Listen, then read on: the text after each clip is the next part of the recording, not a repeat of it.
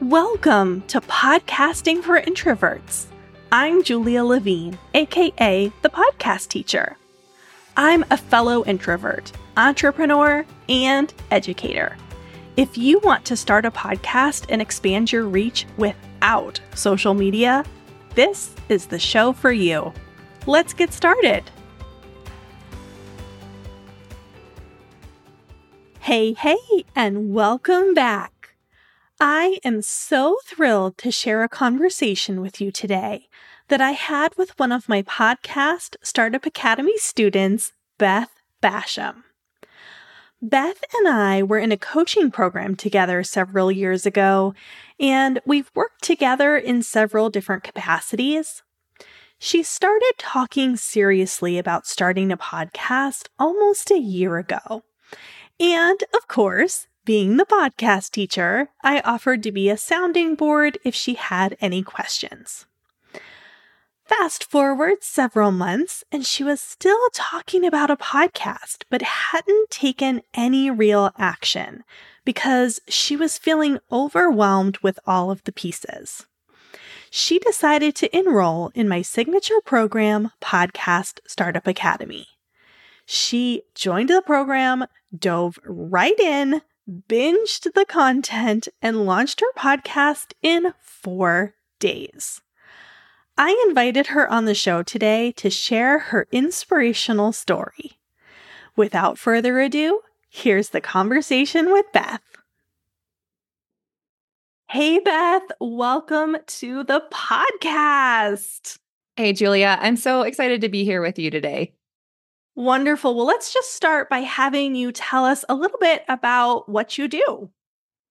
Yeah, so I am a dietitian and I'm a food and body image coach. So I teach specifically women how to heal their relationship with their food and their body, overcome body hatred, and live a more full life. That's what I do in a nutshell. That was very succinct. You must have practiced that elevator pitch quite a few times. You've got that down. They tell you to do that, so I do my best. Awesome. Well, let's jump right into the podcasting stuff then. You do have your own podcast, and I know that you had thoughts of starting a podcast for quite a while. You and I have known each other for a few years now, and you officially launched in October. And so I'd love for you just to talk a bit about how you got off the fence and into action.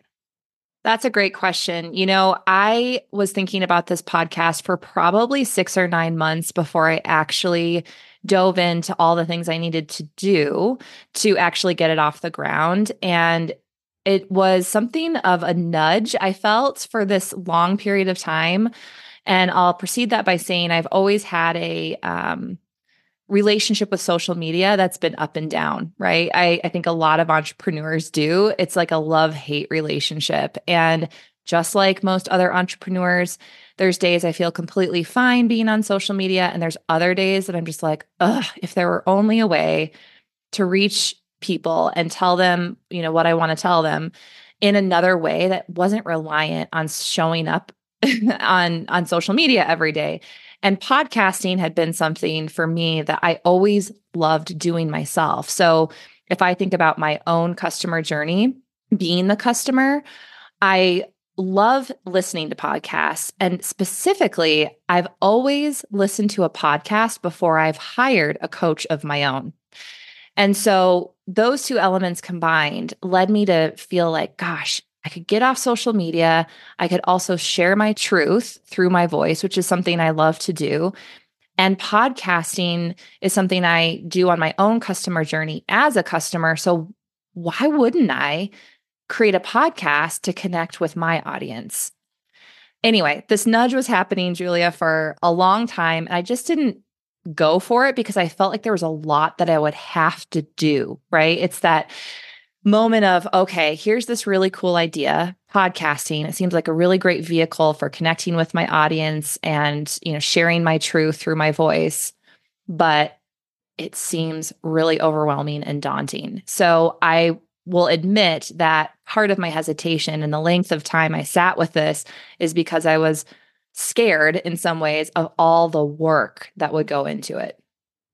I hear that a lot. And I hear that there's a lot of pieces and people just kind of don't know where to start. They know they need equipment. They know they need a content plan. They know they need to identify their audience and all of those things, but they just kind of don't know where to start because there's so many different aspects of it. And so I hear you saying a little bit of that in your journey as well. And so, of course, you and I know each other because you came and joined my podcast, Startup Academy. You're one of my wonderful success stories. And so I'd love for you just to share, how did the Academy help you on your journey? Yeah. So as I mentioned, I was just overwhelmed by all the pieces. And, as a pretty ambitious person, I went online and I listened to, you and I had conversations before I joined the podcast Startup Academy, and I've worked with other podcasters. So I've been I've been interviewed on other podcasts many times. So I kind of had some idea of the basic operation, right? So I was able to go online. I looked up a lot of things. I kind of created a game plan, but it still felt daunting. And I knew how powerful coaching and support can be because I offer that to my clients. I've received it from other coaches. And I knew that I didn't want this project to all consume everything else I was doing. You know what I mean? I think that when we take on a new platform, whether it be YouTube or social media or podcasting, it can literally consume you. And I had a fear that the same would happen for me if I didn't have some very specific instruction about how to do the things and stay focused on the tasks. So when you introduced Podcast Startup Academy and I'd seen some of the reviews online about how simple and easy you made it, I was like, this could be a great option for me. So I don't waste a whole bunch of my time trying to DIY this, only to, I'm sure, make mistakes. Why don't I just partner with somebody who knows what the heck they're doing, follow her instructions, and get this thing off the ground? I'm so glad to hear you say all of that. It's been my pleasure to support you on this journey for sure. And Beth is being a little modest here. So I'm going to give her a little shout out that she jumped into my program and had launched her podcast in, I want to say, what was it, 4 days? Was it 4, 3 or 4? Somewhere around there. As I mentioned, Julia, I'm fairly ambitious. And when I'm ready to do a thing, I do the thing. I will say that's probably a strength and a weakness of mine, right? A double-edged sword. But yeah, I really got into your content. Your videos were so easy. They're short and precise. That's one thing I loved about the content. You have a history in teaching and education. So you have this beautiful way of organizing information in a way that's very digestible and very efficient. So I would credit a lot of the speed in which I got my podcast up and running to the organization of the course itself, right? So it was helpful. I listened to a video, implemented, listened to a video, implemented. And the videos weren't very long. So I didn't feel like, oh, I have to carve out all this time on my calendar. I could get tasks done in short periods of time. And I just happened to put those all together in over 4 days and got the thing done, which was pretty cool. Yeah, it was absolutely amazing to see your progress. And I'm so glad that the videos worked that way. That's, kind of how I designed them, to be kind of short and sweet, just give you the information you need and make it as simple as possible and just, get you into taking action. And although I designed the course to be a 6-week cohort, because not everyone is quite as ambitious and wants to jump in, you didn't feel like that was a good model for you. And you jumped in and you got all of the benefit anyway. You were able to start your podcast in 4 days, which is what you wanted to do. And then you still had the 6 weeks of support in the program to get feedback on other pieces, ask me questions, come to those weekly coaching calls. And so I say that because I have some people interested in my program out there, and they'll say, oh, 6 weeks, that's such a long time. I don't know if I want to wait that long. And so if you're the type of person that's like Beth and you just want to jump in and just do this thing, you certainly can with my podcast Startup Academy. And if doing all the things in 4 days is a little intimidating, you can take it at a bit of a slower pace and kind of stay on track with that 6-week framework that I've designed. So no matter what type of person you are, it can work for you and your situation. Yeah. And I'll just add on to that, Julia. I was actually thinking to myself, what am I going to get out of these support calls since I've already done the thing? But what I did receive is additional professional advice on stuff that came up after I launched my podcast, right? And I don't have a specific example for you right now, but there were little tweaks and changes that I made to the podcast after I went full throttle that really helped polish the project and make it better. So I think one of the things was running the podcast through a noise reduction software. And when I went through your course initially, I'm like, I don't have time for this, right? I was like, I don't have time for this polishing of the noise. It's fine, right? Because I was trying to get stuff done. I was progress over perfection. Obviously, I do still have an example here. But I came to a call and I asked you, like, why is this so important? Why would can I just skip this part? And you explained to me in detail why you wouldn't want to skip this part. And that kind of coaching helped me create a better product as time went on. So maybe my first few podcasts weren't quote unquote perfect when it came to podcast leveling, I don't know, like the professionals would say. But over time, I think my podcast has gotten better and better as a result of getting those little insights and tips at those coaching calls. So just, food for thought, if somebody is interested in kind of going all in, the support you get over the 6 weeks is still incredibly valuable. Thank you for sharing that as well. I definitely love to support all the podcasters, no matter what stage of the journey they are on. And I was certainly proud of you for getting it started so quickly. And it was my pleasure to continue to support you. So I'm glad that that worked out for both of us. And I would love to just transition into kind of ups and downs of podcasting. So I'd love to first hear about, what are your favorite parts of podcasting?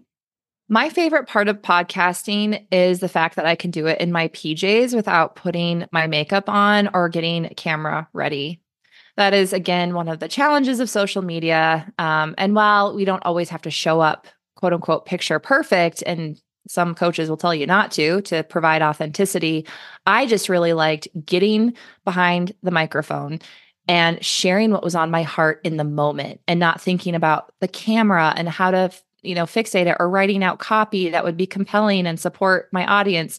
It's just me and the mic, and it's a raw opportunity for a conversation with my audience that comes from my heart. So it just feels, in other words, it feels really, really heart focused for me. So I can really use my authentic voice to share what's on my heart. I also really enjoy listening to podcasts. So being a podcaster just brings me joy to know that I can connect with people through that audio connection as well. There's so many wonderful things about podcasting. And I will just add that, in addition to being able to do it in your PJs, you can kind of do it when it works for your schedule, when you're doing those solo episodes that are just you. Obviously, if you're coordinating with another person, that's different. But for me, I've become a bit of a night owl over the past couple of years. And I also recently moved into a new house, and there's construction surrounding my house. So it's always noisy. And so I tend to record my podcasts at 1 or 2 a.m. because that's when my brain is like clicking and working. And that is when there's no construction noise. And so it's just so wonderful that I can do it in a way that works for me. Absolutely. You're right. That's a great aspect of podcasting. So on the flip side, I would love to hear about some of the challenges that you face, because it's all not all sunshine and roses. And so what are some challenges that you faced, and how have you overcome them? I think what comes with any technology is bumps and nicks in the road, right? We sometimes have to figure out how the mic works, how to install the software. Those things are challenges. I find I'm pretty computer savvy, so I was able to overcome those relatively easily. But I think bigger than that, and a bigger challenge that I continue to face and continue to work to overcome is overthinking and trying to make my podcasts perfect. Mhm. So I have, especially in my first few podcast episodes, I re-recorded them like 3 times because I just wasn't happy with the first recording. And mind you, this is not a 5-minute recording. This is like a 20 to 30-minute recording. So if you add up all of those recordings, it's like over an hour of just talking at a mic, in which I'd only take 20 minutes of that and actually publish. So overcoming this idea that my words and things that I say have to be perfect has definitely become a practice for me. And recognizing that just putting my face out there, actually, I should say my voice out there, is actually the more important thing for my audience. In fact, I'm starting to learn that the imperfections in the things that I say, maybe I have to repeat myself, or I get a little catch in my throat and I have to clear it. That's okay, because guess what? I'm human. But I will say, despite knowing that, there is still moments when I am like, oh, I should re-record that one. I didn't say XYZ, or I'll be falling asleep, right? At night, I'll be like, oh my gosh, I should have told the audience about this and this. And why didn't I do that? So I think that's pretty normal, but I would say that may be one of the bigger challenges that I said, I'm still working to overcome. Yeah. And so I'd love just to hear. I know I have talked about perfectionism in particular on this podcast a few times before. And so I have some particular coping strategies. And so for me, I have a Post-it on my desktop that says done is better than perfect. And so that's a good reminder for me. And I kind of thrive on getting that external support, that external validation. So, not that someone else has to tell me that it's necessarily good enough, but I need to hear from someone else, are you being a perfectionist about this? Or are you overthinking this? How can we move forward type of thing? And of course, if they tell me like, hey, this is good enough, just do it, that's helpful too. But those are some of the things that I use to kind of get out of that spiral of perfectionism.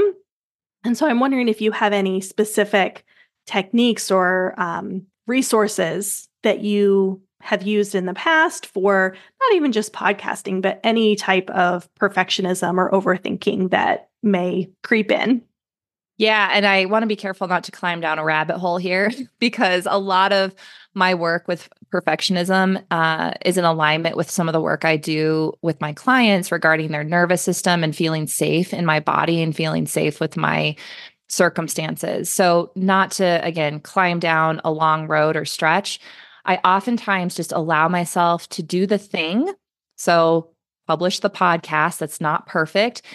And for a minute after I do it, I put my hand on my heart and I just notice the sensations and the feelings coming up in my body. The fear, the trepidation, the question if someone's going to judge me. And so many of us, right? Those fears keep us from doing the thing because we want to stay safe within our community. We don't want to be judged. That's biology. We don't want to be judged and torn apart by our community. So we do the things to stay safe. And in this case, staying safe looks like not publishing it until it's quote unquote perfect so that we can get that external validation, right? So the practice is increasing our nervous system's capacity for feeling those uncomfortable feelings too. So when it's not perfect and you hit publish, hand on heart, close my eyes, if this is not too weird for people, and just notice the sensation in the body that I'm experiencing. And sometimes it's a increased heart rate, more rapid breathing, maybe my shoulders are tense.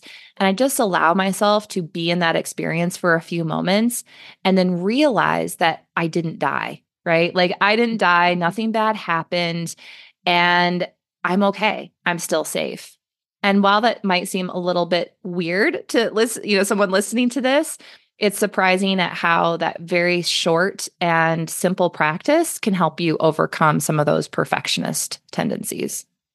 Absolutely. And I'm so glad that you expanded on that, knowing each other. I know that that's part of the work that you do. So I was hoping you might mention that as some of your techniques there, give listeners a little sneak peek of your work what you do. So I think that's a perfect segue to ask, what is your podcast and where can people connect with you if they are interested in learning more?